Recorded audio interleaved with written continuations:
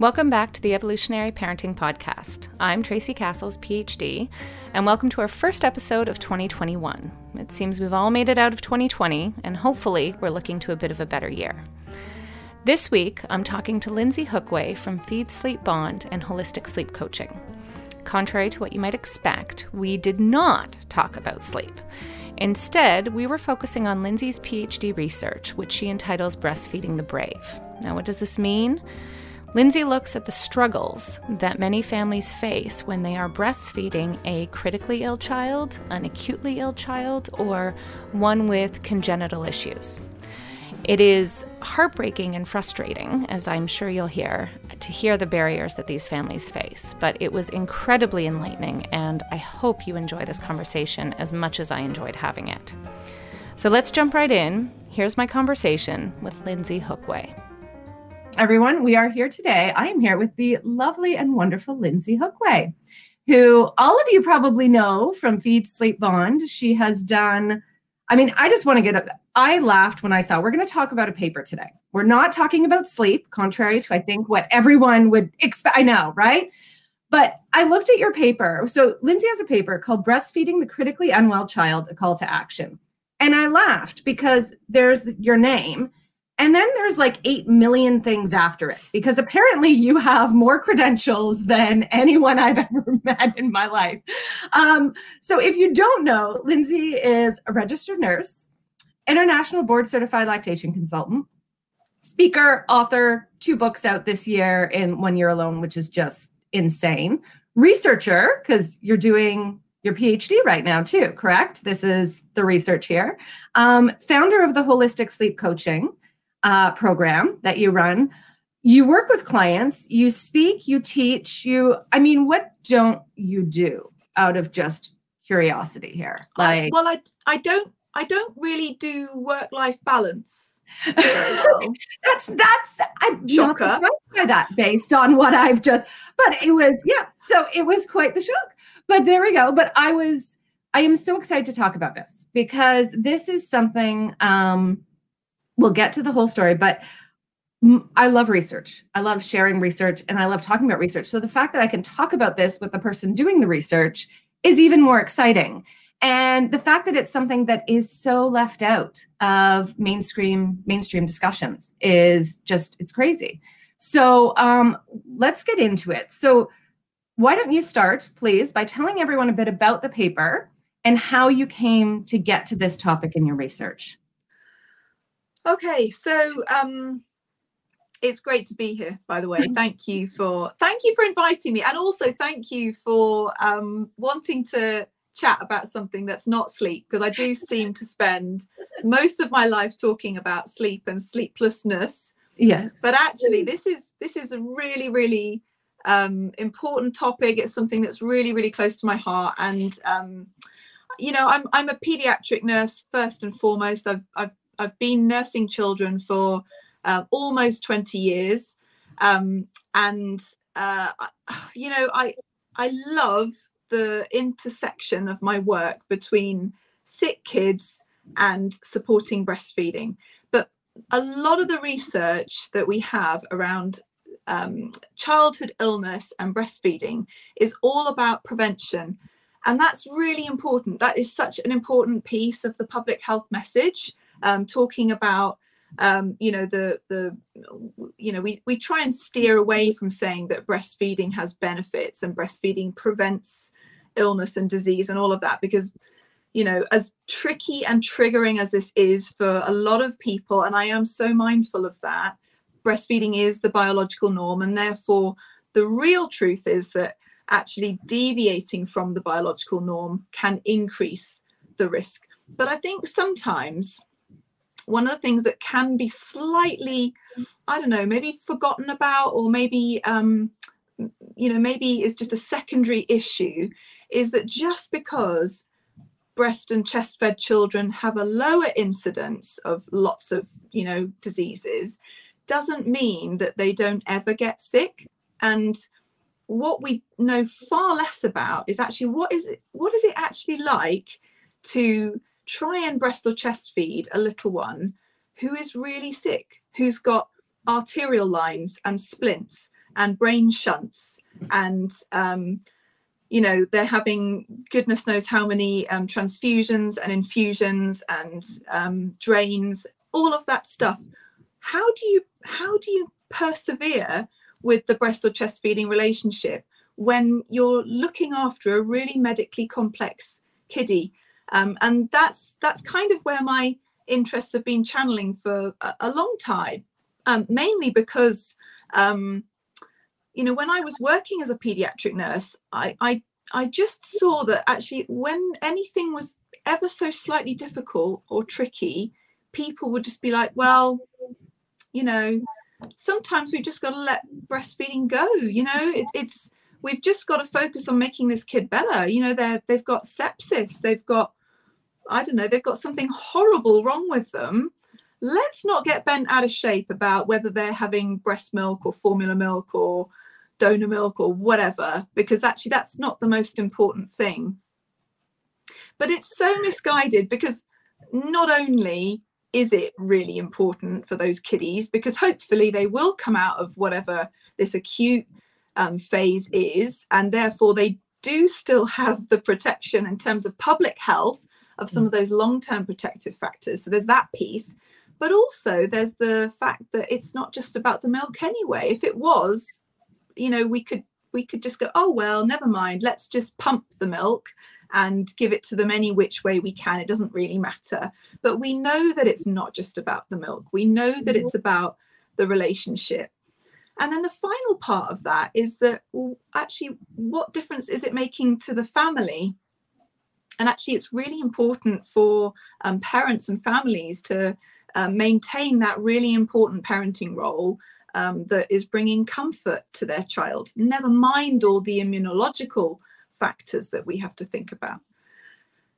So I could talk about this all day. I won't. No, well, I hope we can, because it's, you know, you saying that, I have been very lucky that I have not had an acutely ill child yet, and I hope I don't. But having nursed them, like I'm still nursing my 5-year-old. And I feel like, and you can correct me if I'm wrong if you saw this, but it feels like as a parent who nurses, it feels like it would give me some sense that I could do something for my child. Like the feeling of helplessness, I imagine I would feel would be overwhelming. And nursing feels like it just hands this little piece to families when they are choosing to breast or chest feed.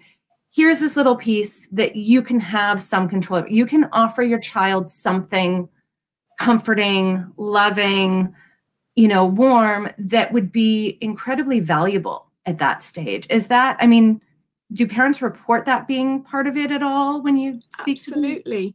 Absolutely. I mean, the stories that I hear from people, I'm privileged to, I admin a group called Breastfeeding the Brave, and the stories that they tell me about the meaning of breast and chest feeding or nursing their little ones, when it's the only real positive thing they can do. You know, the kiddies with cancer who are so nauseous, and actually the only thing they can tolerate is human milk. And they don't want it down the tube. It's not about the milk. It's about the act of nursing. That's the big deal. Or, you know, there was another parent in the group who was told to wean her child abruptly due to a very, very complicated airway story that is still evolving. But she was not counseled very well, unfortunately, and the upshot was that she was told she had to just stop. And the words that she told me were just unbelievably poignant. She said that she's lost one of the most important parts of being able to comfort her child, and he's got more surgery to come, only next time she won't be able to comfort him by nursing. And it's just heartbreaking for these families who want to be able to continue breast or chest feeding. It's not about making them breast or chest feed. I mean, anyone who knows me knows that I'm not into saying, right, well, you just got to breastfeed, you know, you just got to get on with it. That's not what it's about. These are families who want to breast or chest feed, and they're being prevented, or they're being sort of stymied, or there are obstacles that shouldn't be there, and all of that stuff. That's what grinds my gears, because these parents desperately want to be able to. There was one parent who said, it made me feel like I was part of the solution instead of part of the problem. And that's what you want parents to feel. They need to feel involved in that way, because although the patient is the child doesn't exist on their own without their family and their parents there. So we have to kind of look at that dyadic element, or triadic with other parents and larger with siblings and all of it that go there. But I mean, it's a crucial piece there. So, I mean, this whole article, what I love is this call to action is it really is a very concrete, like, this is what we need to get done, people. Can we please just look at, these are the challenges, and in each one you highlight what needs to get done. But one of the things I wanted to touch on and try to understand is, as you point out, the NICU, we've got the Baby Friendly Hospital Initiative, we've got things going. So the NICU seems to be really working with families in a better way, but it's this getting out to the pediatric unit, which is separate. So why have we not seen this translation happen? I mean, presumably you're looking at, similar, same hospital even. What's gone wrong in pediatrics here? Like, can you just solve the problem for us and let us know everything that has gone wrong? Let me just summarize, 30 years of a gap. Okay, so I mean, I think it's important to say that I'm not the only person who knows that this is a problem. I'm certainly not some kind of, unique entity. There are lots of very, very, very wonderful people within the pediatric sphere, all recognizing that actually we need to do better for our breastfed little ones. And that's not just babies, that's, nursing toddlers and preschoolers and older kiddies as well. So that's the first thing. You're absolutely right. The Baby Friendly Hospital Initiative, and in the UK, we have something slightly different, which is just the Baby Friendly Initiative UK. Both of them, they initially started in the sort of the maternity department. So it started off, as you might expect, at, where breastfeeding begins, and that's at birth. So very, very sensibly and rightly, that's where it originated. So let's get babies in skin to skin. Let's get feeding happening early. Let's get support in early. Let's teach people how to hand express their milk and maintain milk supply if it's not going brilliantly. And then, of course, there's quite a natural transition into the neonatal intensive care unit, because, of course, neonatal intensive care unit is also from birth. So it makes sense that if we've got an initiative in maternity and obstetrics, that we also have something going on in the NICU as well, although it did take quite a lot of years more to get it moved into the NICU. And then we've also got it in the community, because people, again, rightly figured that, actually babies hopefully don't spend a lot of time in hospital. We have to get them home. We have to have them in the community. And therefore, let's look at the community team. So in the UK, we have specialist public health nurses or health visitors, and we have whole community teams that are now accredited. And then amazingly, it started moving into universities as well. So we have, health visiting schools and colleges, and we have midwifery schools and colleges who are also baby friendly accredited. But the gap is pediatrics. And here's where the problem is, because if your child is, if they are completely healthy, hopefully, if they're born in a baby friendly accredited hospital unit, whatever, they will have great care to initiate, establish breastfeeding, or find another way of making it work if there's an initial problem with it. Then they go home. They also hopefully have good care, if we're lucky, if we've got a baby friendly accredited unit, or even if that baby is diagnosed with congenital diaphragmatic hernia, and they are born in a tertiary referral unit so that they can go straight to a level 3 NICU. Hopefully, again, if the NICU is baby friendly accredited, they will still get great care.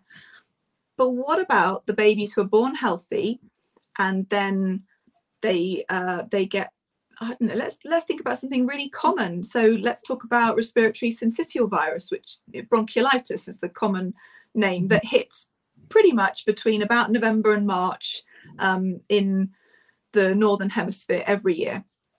So if your baby is born healthy, but then they start struggling to breathe and they get bronchiolitis in December, and they are moved into hospital, they will go to the pediatric ward. As soon as you've left the hospital, no matter how many days old your baby is, they're going to go to pediatrics. They're not going to go back to the maternity unit, and they're not going to go to NICU. So if you've got a 3-day-old baby who's been home and they develop horrible jaundice, for example, they're not particularly unwell, but they're just not feeding very well, and they're very sleepy, and they might need some phototherapy.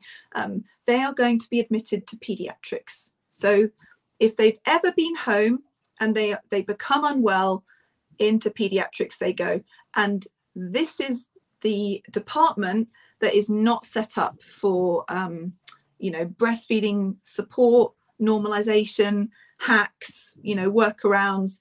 And so parents often describe that actually it was great in the postnatal unit.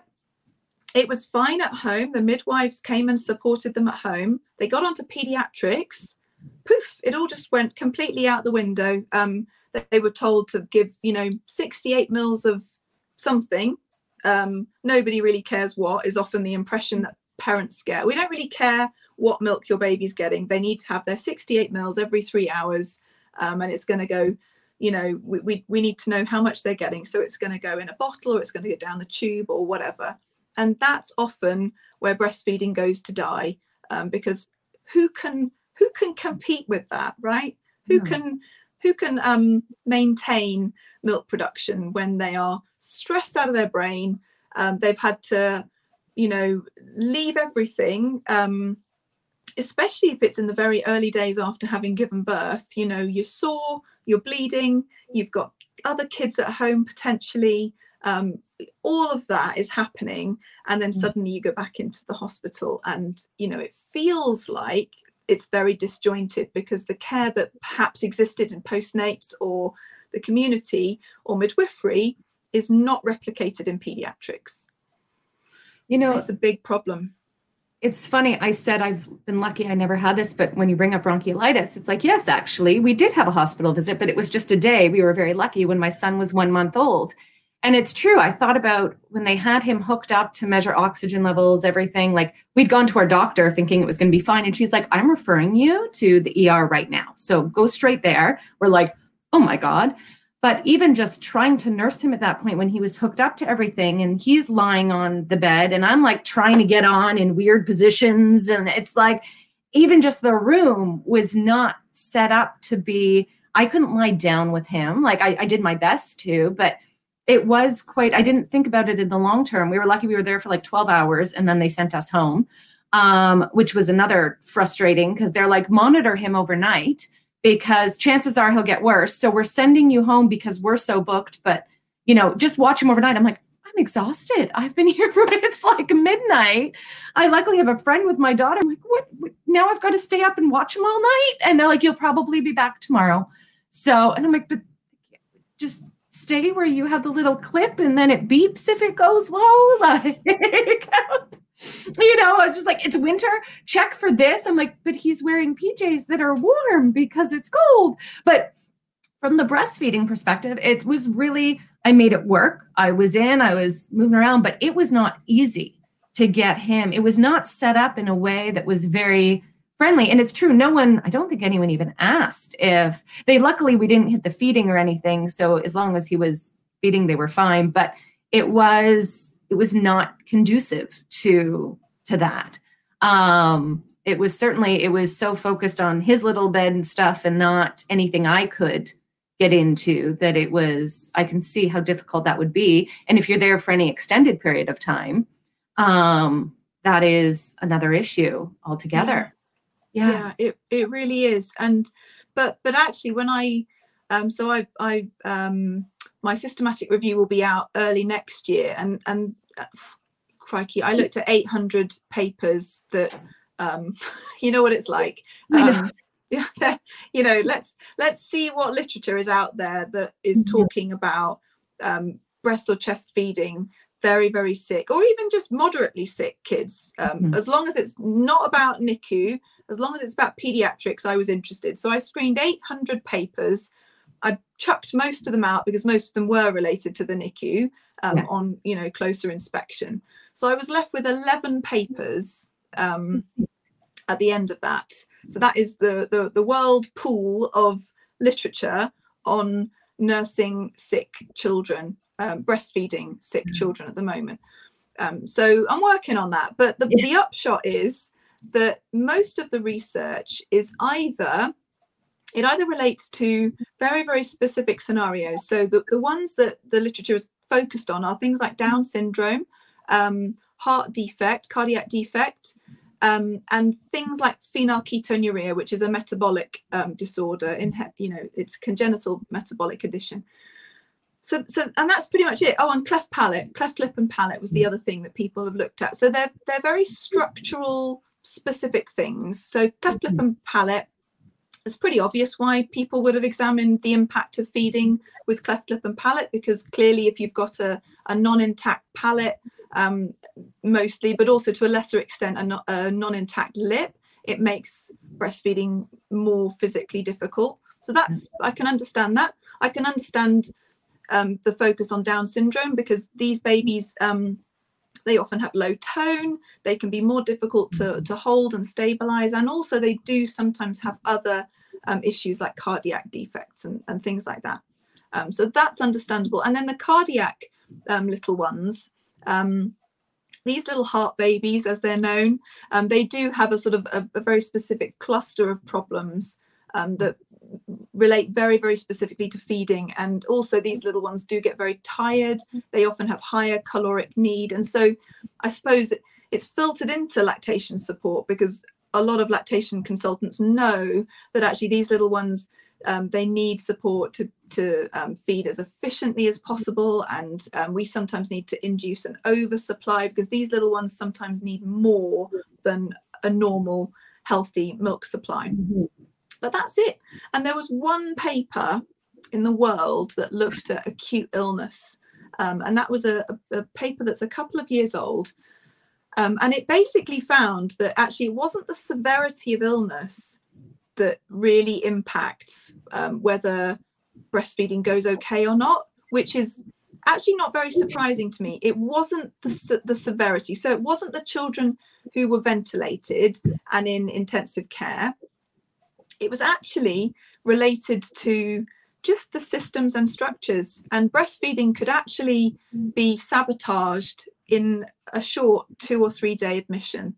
And so for me, the important thing about that is actually it's not just about, well, let's move what we know about, NICU and supporting breastfeeding in the NICU into PICU. Let's think about, well, how can we get more breast pumps, and how can we have more storage facilities for express breast milk? That's not it. Actually, that's an easier part of the puzzle. The more tricky part is, how do we develop a culture of actually valuing breastfeeding as part of routine pediatric care on the ward? So for a child with a fairly common or garden admission, like exacerbation of asthma, like bronchiolitis, like jaundice, like rotavirus or norovirus or COVID or whatever it is. I said the C word, didn't I? Whatever it is, how can we have a culture where actually people go, how is this little one fed? It matters how this little one is normally fed. Let's be respectful to that. How can we continue to make this work, even though this child has an acute illness or a chronic illness or whatever it is? How can we still value the role that breast and chest feeding is having, whilst also making this little one better? And that's the part that's not necessarily happening consistently. And there are some little pockets of excellence that I'm aware of, and it's so wonderful, but it's not consistent. Do you think that having greater training in lactation for doctors and nurses that are on the ward is an answer? Or is it, I know you mentioned in the piece, you talk about bringing in lactation consultants to a medical team to kind of help with this, that you have this other voice. But clearly that's needed. But I feel like there's also this piece missing where breastfeeding is still, even in the medical literature, like you found, it is about the immunological components. It's broken down. It's not about the experience. It's not about the psychological well-being of, I think about a child that's ill and the role of predictability in how we feel comfortable and being able to know that remains for the child, that level is there. But where does that training come in? Is it at the hospital level later? Is it earlier? Like where do we put this in? So at the moment, I'm doing a national survey of healthcare professionals just working in pediatrics. So that survey went out at the beginning of the month, and I'm gathering data until I think probably February. I'm trying to capture RSV season. So that was get it through ethics quick so we could get the survey out ready for RSV ethics season. Oh God, I don't even want to talk about it anyway. It happened. So the survey is out, and I'm not like officially analyzing it yet at the moment, but one of the questions I'm asking of all of these healthcare professionals, and mostly it's nurses who are asking me, but I'm getting a lot of pediatricians answering the survey as well as allied health professionals, so physiotherapists, occupational therapists, speech and language therapists, dietitians, all of those wonderful people as well. And what they're all saying is, no, we hardly had any training in breastfeeding as part of our undergraduate training. And yes, we absolutely think that this would be helpful. No, I don't really feel that skilled in a lot of areas to do with breastfeeding support and maintenance of lactation in the absence of effective breastfeeding. And they're all saying that they think it would be really, really helpful to have specific breastfeeding training, and not just basic breastfeeding training, but actually that's specific to caring for sick kids. So actually, how is it different? Yes, of course, we need to talk about all of the normal stuff and all of the physiology of lactation and all of that. Of course, that's a given, but we also really need additional tools. Like, how do you get a baby who's been NG tube fed back to the breast again?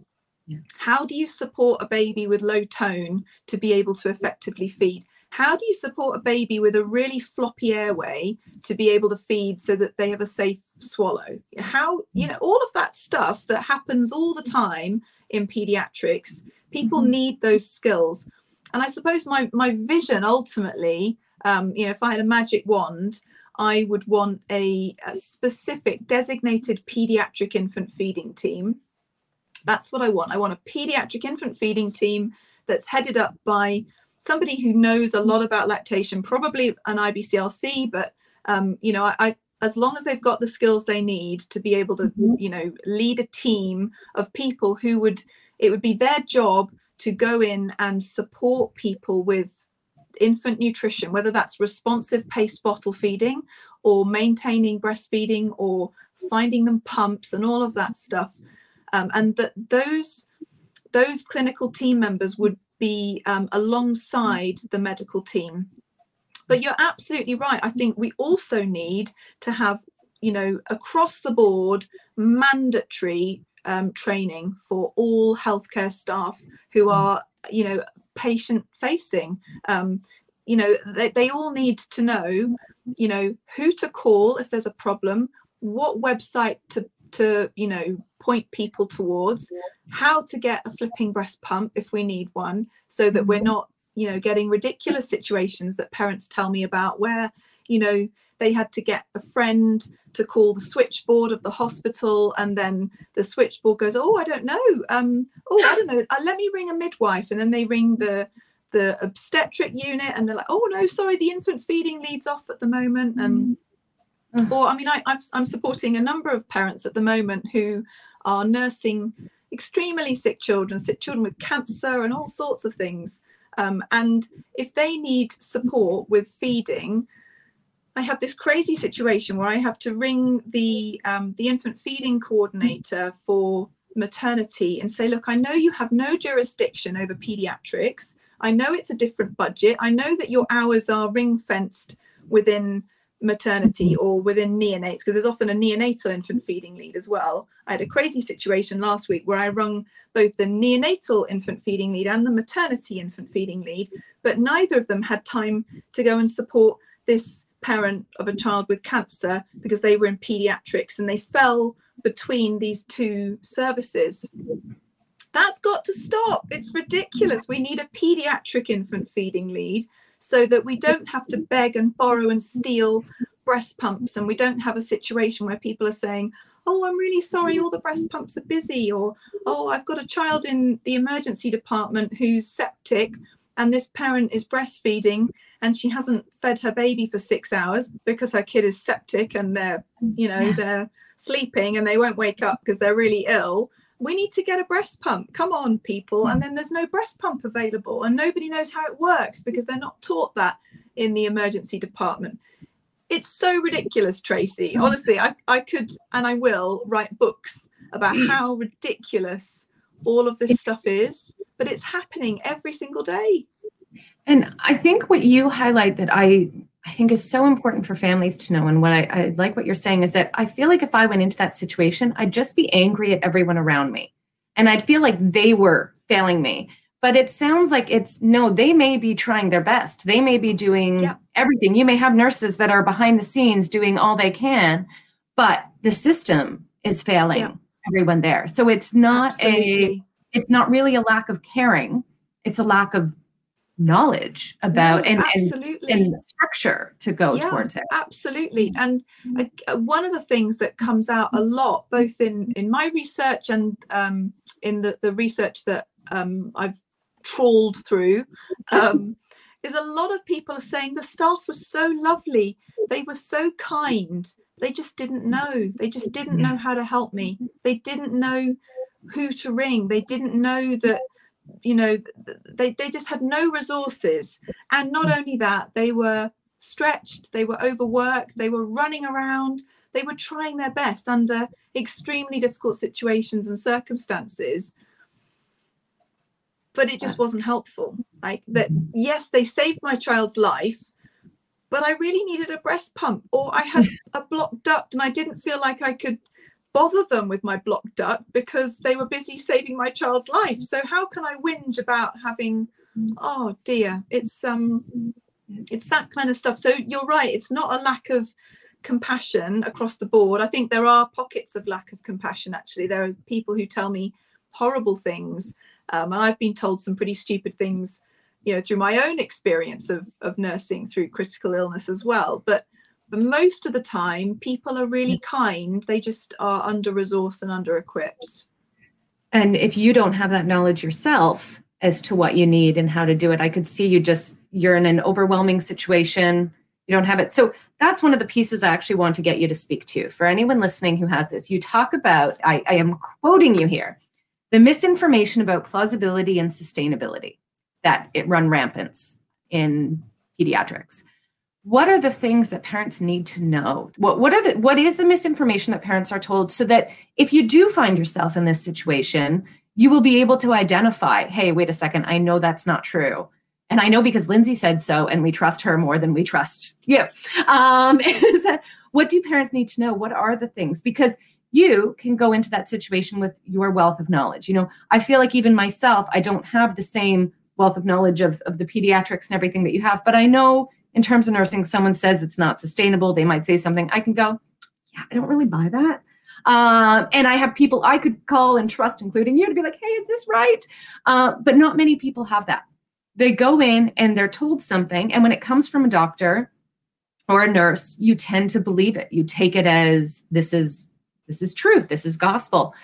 And so what are the things they need to be aware of? What are the statements that are being made that should be red flags, that if you hear it, step back and be like, okay, this is not necessarily the truth? Yeah, where do we start? So there are so many things that are said, like, oh, breastfeeding is harder work for babies. So if babies are sick, breastfeeding is harder work.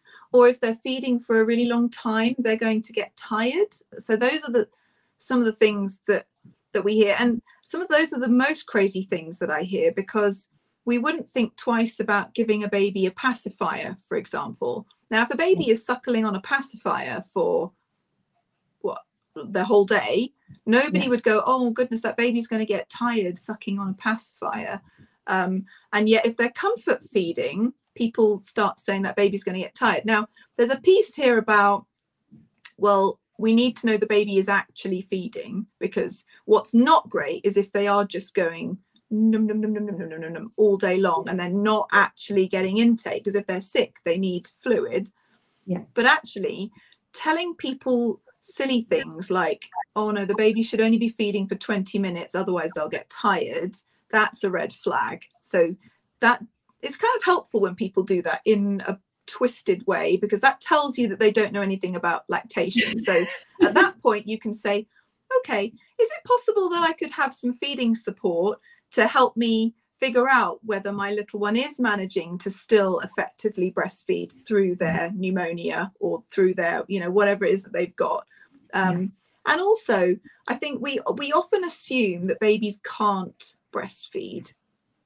Now, sometimes they can't, sometimes they are too poorly, sometimes they do need to just have an NG tube and just rest and not have to go to any effort. They can stay in skin to skin maybe, or we can still keep them nearby, or we can do lots of other supportive interventions, but maybe they can't actually sustain suck, swallow, breathe right now, because that's actually a pretty big deal for most babies.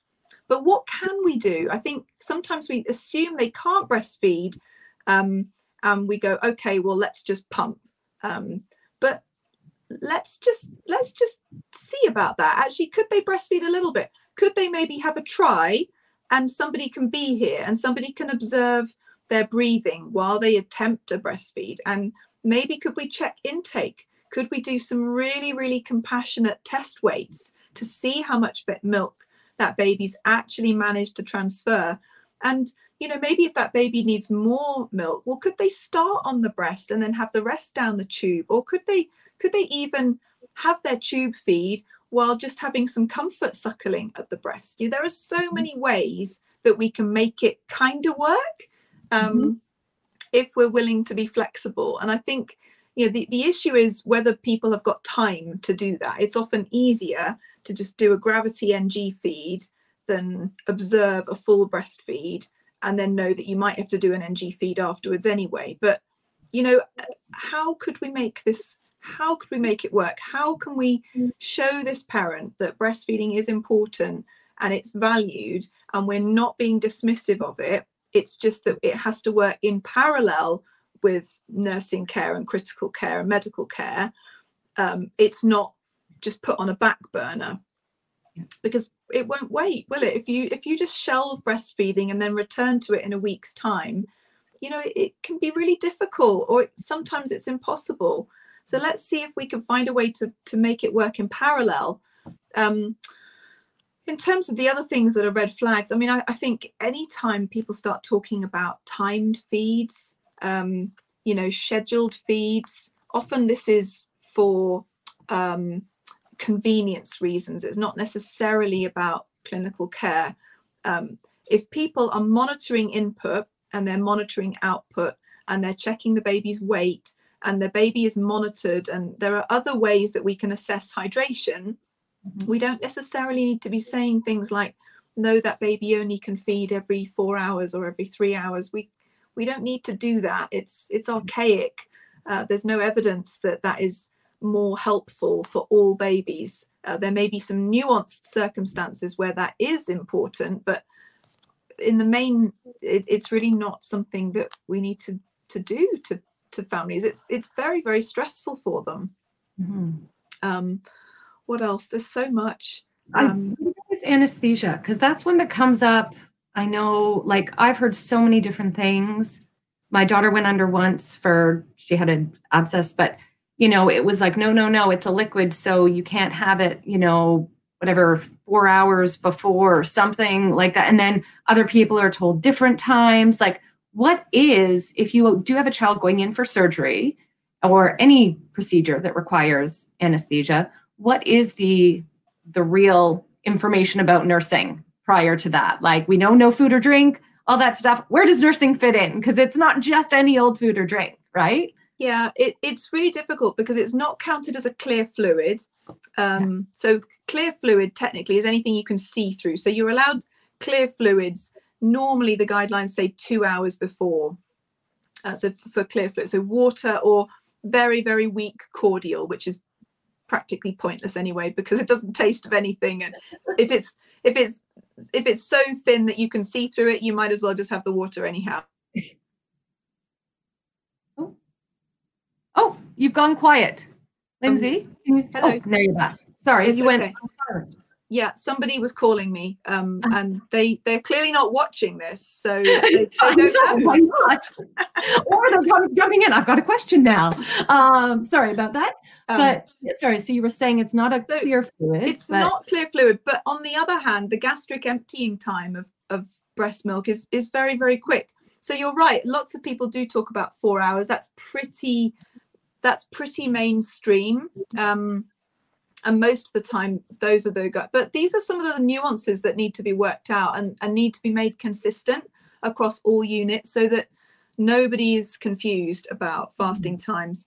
And there are other scenarios that come up. For example, you can't have, milk after certain medications or whatever. But, sometimes that's related to cow's milk, for example. Now, how does human milk fit into that? Is that different? Is it the same? We need to figure that out as well. And then sometimes people say, oh, just have sips of water and plain toast after you come round from anesthesia. And, maybe you don't want milk because that's really heavy, but does that really apply to breast milk when you've got a post-op little one? I don't think so. Certainly anecdotally, lots of little ones, the only thing they will tolerate when they're in pain and a bit nauseous and a bit, post general anesthetic, the only thing they want to do is nurse, to be honest. And that makes sense. I think there are lots of these little nuances that we actually need to iron out, and lots of people are thinking about it. There's great work with people like the Lactation Pharmacist and with Wendy Jones, the Breastfeeding Network, with lots of pediatricians who are working. We've got in the UK, we've got the Hospital Infant Feeding Network. Lots of great organizations are working really hard to try and get a little bit of clarity and a bit more consistent understanding about some of these rules and things that may or may not be evidence-based. Yeah. I love what you brought up earlier about your ideal of the infant feeding team in pediatrics. It feels like that's necessary because when you talk about, all this stuff, all I hear is people saying they are busy trying to save your child's life. And we want to add more to what they have to do. And it can feel like for already overworked, like, shouldn't they just focus on what they do, but then know when to kind of pass it off to someone else and have that where it seems like, that might make it a bit more feasible as opposed to saying, no, you guys need to also be aware and responsible and everything. Because it does feel like it's just, I remember seeing the nurses when we were in, just they're running one place to the next. There's no, and I can only imagine it's even worse in a pediatric unit. We were in emergency, like in a pediatric unit, anything goes wrong, you're running off and they're babies and kids. So it's that weight feels even stronger. But it is an interesting piece that it's like, yeah, I can hear all the people. Like I see why nursing can be dismissed easily because it's not saving the child's life. That's not, and it's that whole, we shouldn't care about stuff if it's not the most important in the moment, but yet we have to because it is so important in other ways as well. One of the things you brought up in the paper too that I want to talk about, and I feel like COVID makes it even more aware, is when you're nursing another child and you're in with a sick child, is that it's not necessarily just the breastfeeding relationship of the child who's in hospital, but other children as well, and maintaining that. And the reason I bring up C word is that I know most hospitals now have different policies as to who can be in, and it makes it even harder trying to navigate the care of other littles who may need that support. And especially if they're really little, if you think about an older child who might be in, they may not be nursing, but if you have a baby at home and you can't bring your baby in, you're now missing that distance. I mean, that's a type of trauma for a young child to be separated from their caregivers. So what kind of supports can be in place for that situation and those people who may find themselves navigating that reality? Well, I think COVID is a curveball, and I think all units are kind of handling that in slightly different ways. But yeah, there are two different, well, it's probably more than two scenarios, but the two most common scenarios are either we are the patient is an older child who is not breast or chest feeding. Let's say they're 5. Like, let's say that they're in with an acute exacerbation of asthma. They need to be on hourly nebulizers. It's going to be a disaster for 3 days, but they're ultimately going to go home. But actually, what happens if we've also got a 6-week-old baby in the mix who's breastfed? Now, normally, one parent stays with one child, which means usually when you've got a situation where you've got 2 kids or more kids, there's the assumption that the other parent will stay home with the other children or child. There's loads of assumptions in that. We're assuming that there are 2 parents. We are assuming that both parents can take time off work, right? We're assuming that the other parent can just stay at home, drop everything. And the other parent has dropped everything to be in hospital with the other child. So that's a massive assumption, 2 massive assumptions. We're also assuming that the baby can just be fed in another way. Like, it doesn't matter, just, well, it's fine, just express, and your partner can just pick up the milk. What? Have you ever been resident on a pediatric ward? Seriously, there's no time to be messing around doing that kind of stuff. It's too stressful. There are too many things to do. You might have your child going up and down to radiology, for x-rays, for physio, for tests, for all sorts of stuff.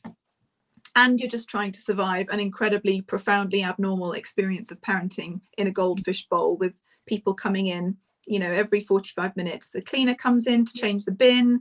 The doctors come in to do their round. The nurses come in to check OBS and change IVs and make the bed. And then your child vomits everywhere and blah, blah, blah. It's chaos. It's absolute chaos. So we're assuming that inside of all of that chaos, the parent has time and headspace and wherewithal to be able to express and find a way of getting that milk down to the waiting car. Or we're assuming that the nursing parent is actually staying at home and the non-nursing parent is in with the non-nursing child. That would be another way of playing it, right? Except that actually, if the child in question, the patient, is really poorly and unwell, maybe they want their mummy. Maybe that's the person they need right now. And actually, as the parent, you often want to be with your little one when they're ill. So we get this situation where a parent feels really torn. So the obvious answer is for the baby to come in at the same time. And there are lots of objections to this, when that might be the logical solution. But the objections range from, well, that means you're exposing a sick baby to all of the bugs on the ward. Well, frankly, they are exposed to the older child's sick bugs anyway. And if they're being breastfed in situ, then the antibodies that maternal milk contains is going to protect the little one to some extent anyway. So that's not really an issue. The other issue can be, well, you need to be able to be alert and sort of able to look after both children at once, because what's not going to happen is, if you're fully responsible for the baby and they're needing a lot of your time, the nurses can't be expected to sort of, come in and fully care for the older child. So that's sometimes an objection as well, because they're busy and they've got lots of stuff to do. And then Can I just ask something on that? Sorry to interrupt you. I know. Like, have they met parents of 2 kids or more? Because is that just not what you do on a daily basis? Or am I doing it all wrong? Am I like, have I been doing it wrong all these years? Like, no, I mean, I totally agree with you. I suppose the final objection is, where does everybody sleep? You know, we've got usually quite confined spaces. That's to do with the structures and systems, right? And that we're not actually set up for family-centered care on, you know, in the pediatric ward environment, or any environment actually, even in neonatal intensive care units. There are some countries that are getting this right. So if you look at a lot of the Scandinavian countries, for example, in their NICUs, they are set up for family-centered care. They have a double bed with a co-bedding crib. There's the assumption that both the parents will stay if they want to. They don't have to, but they can. There's that facility. Whereas in practice, in a very small room that's maybe, you know, 12 foot by 12 foot, or, you know, about 3 meters by 3 meters, that's a very small space. And they reasonably say that we've got to be able to access the emergency equipment. So the oxygen and suction, we've got to be able to lower the bed in case of, you know, cardiac or respiratory arrest, and we've got to be able to get equipment in. And if the room is full of beds and, you know, strollers and stuff everywhere, then that can get a little chaotic. But do you know what? I just think that there are ways of getting around this, and I've seen it work. I've seen people make this happen, and that's what I meant about pockets of excellence, because I do see some people really working hard to protect this. But I think if the systems and structures were in place, they wouldn't have to work that hard to make it happen, because it would just be expected, normal, usual care. So if it was just expected that actually we provide a bed for the parent, and if there is a bed sharing, breast sleeping, you know, baby in the mix, the baby can go in with the parent, and the other child, you know, we can get another bed for them, or we can get a bigger bed, or whatever. There are ways around it. But I do, you know, it's going to take a massive shift in, you know, how we see the importance of some of this stuff. But it would massively change the quality of life, particularly for some of our longer stay patients who may be in hospital for, you know, months and months of care. And it's kind of family destroying to be separated like that. Yeah.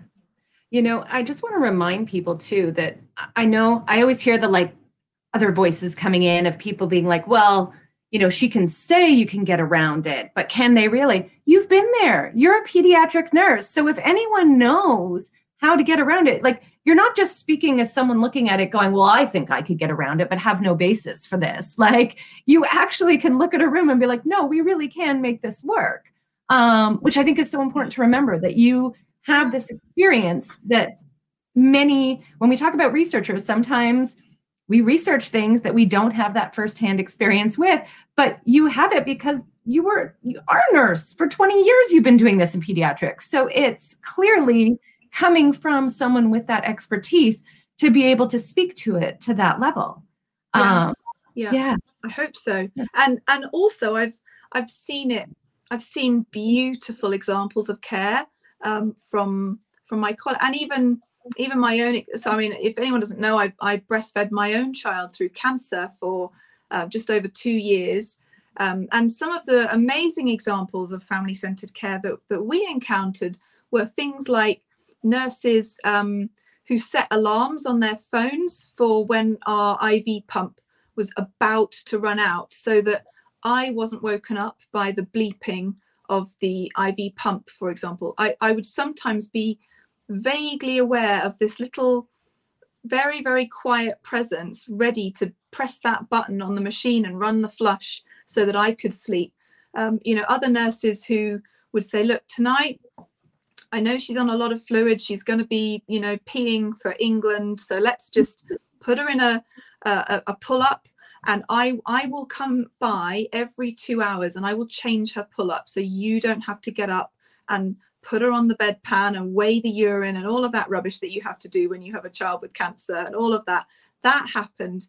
You know, that they gave us an entire bay one time, so that all of us could be in the same bay to wake up on Christmas morning, because we were in hospital on Christmas morning. They let my other daughter stay. They let my husband stay. We all stayed. We took over the whole room. Clearly, if the ward had been full, that wouldn't have happened in that way. But I'm absolutely convinced, based on some of their behavior, that they would have made it work. They would have found us extra beds and pull out chairs. We would have, had 2 people in a single bed. They wouldn't have cared. It can work, really. Yeah, that is. So in terms of, we talked about the misconceptions for families. What are the little things, like you've had this, your experience, the research, those are great examples, but what can nurses and doctors do like that to support nursing families? Well, before we get to the systemic, obviously they need the systemic change, but there are these small moments that can mean a lot. So what are these things? Like, I feel like if they know it and they hear it, it gives them the tools, the ideas that they may not think of. Absolutely. So there are some really simple things that people could do. The first thing is, when the child first comes onto the ward, the unit, the department, whatever you want to call it, they can take a really good feeding history. So they can find out, what is your child's usual milk? How do they normally feed? Tell me everything. So even if they're 2, let's not assume that they've moved on from breastfeeding now because they're a big boy or a big girl. Let's find out, what are their favorite foods and fluids? Let's find that out. What brings your child comfort? When they're sad, what do they like from you? Now, I was taught this 20 years ago. I was taught on admission, we find out, like, if your child is in pain, how do they show you that they're in pain? If your child is sad, how do they show you they're sad? And I think, unfortunately, in some of the busyness, that's gone, but it actually doesn't take very long to say, is this normal for your little one? Do they normally get sad like this if, they're 6 weeks old, but, you're the expert on this little one? Is this normal behavior for them? What would normally, make them calm down if you found that they were having, this sort of little meltdown at home? What would you do normally? Okay, you would nurse them. Okay, well, why don't we try that? Let's see if that works. Just taking a better history. What do they normally eat and drink? What brings them comfort? And then the other thing is there anything that you need me to do to make this easier for you? Is there something that would make nursing your child easier right now? So do you need a pump? Do you need to know where you can put your pumped milk? So would you like me to show you the fridge? Would you like me to find you an extra curtain? Would you need a screen? It's like a goldfish bowl in here with everybody looking. And yes, you're absolutely within your rights to breastfeed wherever the heck you like. But actually, do you know what? Sometimes you don't want to have your boobs out in the middle of the open ward with everybody, watching and getting a free-for-all. What would help you? What would make your life easier right now? I can't make this go away. I can't wave a magic wand and let you go home. I can't stop the fact that your child's got to have IVs or has got to be nil by mouth for 4 hours. Like, those are things that we can't work around. What are the things that we can work around?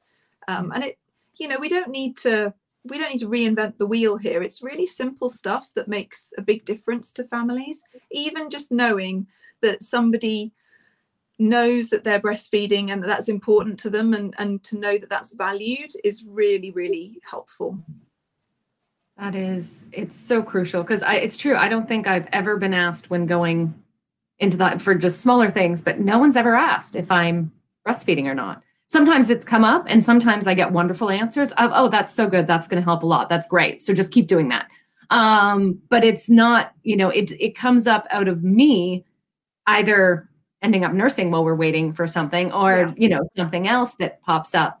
But it's not ever been asked. It's not an issue that comes up there, which is fascinating. So in terms of, just because I know we're coming up on our hour here, and I thank you, I want to hear more. This is fascinating. I'm just going to have you back when you have your systematic review out. Then we'll just go over that paper, all 11 studies. But for families that are struggling with this and have this, what are there resources that are good? I mean, I know you mentioned your Facebook group that I don't know if people can ask to join or if it's something else if they're going through it, but where are places they can go to get support, information, if they find themselves in a situation like this? and they're hearing stuff. Sometimes, luckily with phones, technology is not always great, but when you're sitting in hospital and you're hearing stuff and you don't know what to do, where can they go in those moments? So both the acute moments of looking up something to find out, but also for more support more generally as they go through this. Yeah, that's a nice short question. So, so do you have another hour? And we just so yes, they are absolutely welcome to come and join the Breastfeeding the Brave group. That's it is a private group. So you do have to request to join, and that's just to protect the people in the group. That's all. But you're very, very welcome to do that. You can join as a professional as well. I do just stress that it is primarily a support group. It's not a group that you can go and learn from, people who are going through really, really horrible things. It is primarily there for the parents. So that's there. There's also I've blogged on Feed Sleep Bond. There's a blog fairly recently. I can't remember exactly when it was. Maybe September. I don't know, August. It was this year, and it's a huge list of resources. So there's resources about pumping, tube feeding. There's various clinical protocols. At the moment, everything is spread out, which is one of the things that I'm working on. I want to bring everything together into something that's quite small and concise. At the moment, it isn't there. So you can go to the Academy of Breastfeeding Medicine. There are lots of clinical protocols on there. There's the lactation pharmacist. There's Kelly Mom. You can ask your IBCLC. They may or may not have experience working with little ones who are unwell, but they can certainly support you to maintain lactation. So yes, there are. Sorry, I'm trying to time the stopping so that you've finished coughing when I. Sorry, I've got. I don't know what. Pardon me. Sorry. No, it's fine. I've been just talking and talking. I need a drink of water because I've got a dry mouth as well. But there are some resources out there. Feel free to reach. I mean, I say with slight trepidation, feel free to reach out, but maybe not all at the same time. Yeah, this goes to your lack of work-life balance. You'll just add more to it. But it seems like, so I guess I want to highlight the Feed Sleep Bond has a list of resources. Yes, if people find that piece, and you can find it on your phone if you find yourself in that moment. You can find that there. And I think that's obviously, getting this all concise and into, it almost needs like a pamphlet that you arrive and it's in the hospital. And here is your little, I mean, I know it's not going to be something that fits in a pamphlet, but a book, a little, mini guide that's there for families to just pick up. So that's your next project now that you can do that, and we'll just put it everywhere. That's right. I mean, there's a blog. I also blogged a few years ago now about, how to survive a hospital admission with your breastfed baby. And that is actually relevant whether you are going into hospital, like with, I don't know, appendicitis or whatever, or your little one is going into hospital. And it's just got the things that you are likely to forget, like your phone charger, like, maternity pads, if this is a brand new baby, like snacks, because the food's provided for nursing parents, but it's not brilliant, things like that. So I mean, there's that blog as well. That's kind of like a quick one to read. And even if you do just drop everything, get in the car and go to the ED, you can send a partner or a friend or someone that blog and go, these are all the things that I forgot. Quick, go and collect all of this stuff and bring it to me to save me for the next 2 days or whatever. It is honestly like we need another talk on hospital food. Why? How? Why this long? That's a question for another day, but I don't get it. Another day. It would help if sick kids got amazing food and nutrition, wouldn't it? And parents too that are in there and it would be nice to eat things that look edible. It is patchy. There are some hospitals that are doing better at this. I've had some actually really good food in some places. Others, not so much. Well, I'll live on my packet of raisins and nuts, thanks. Exactly. That's all right. Well, I can't thank you enough. This has been so enlightening and so wonderful. And I mean, I'm seeing the comments pop up of how many people are just thank you so much for this today. This has been eye-opening just like reading the paper was. If you can get access to the paper, I know you had to send it to me because I don't think it's publicly available, but the next one will be though. So the SR will be open access. So that'll be really easy. I don't know if I can even say which journal it's going to be in. I don't know if I'm allowed, but anyway, it will be open access. I'll put it up and you can share it and I'll share it. And it'll be fine. But if you are in the field, I strongly suggest reading this paper, The Call to Action, because you can take these concrete little recommendations and try to implement them where you are. And that's what I love about it. It is such, and it's in Clinical Lactation. That's the journal.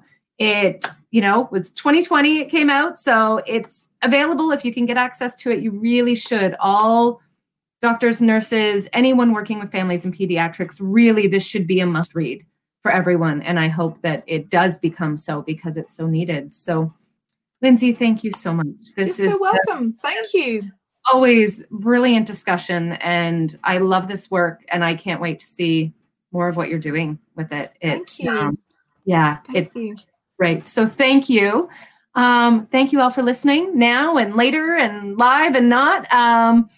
Like I said, this will be up, and Feed Sleep Bond. You're on Instagram, all these other places. Where do people find you for all this work? It is. I'm pretty active on Instagram. I'm at Lindsay_Hookway. You can find updates about my research on lindsayhookway.com, and I'm Feed Sleep Bond here on Facebook. You're just changing names all over the place.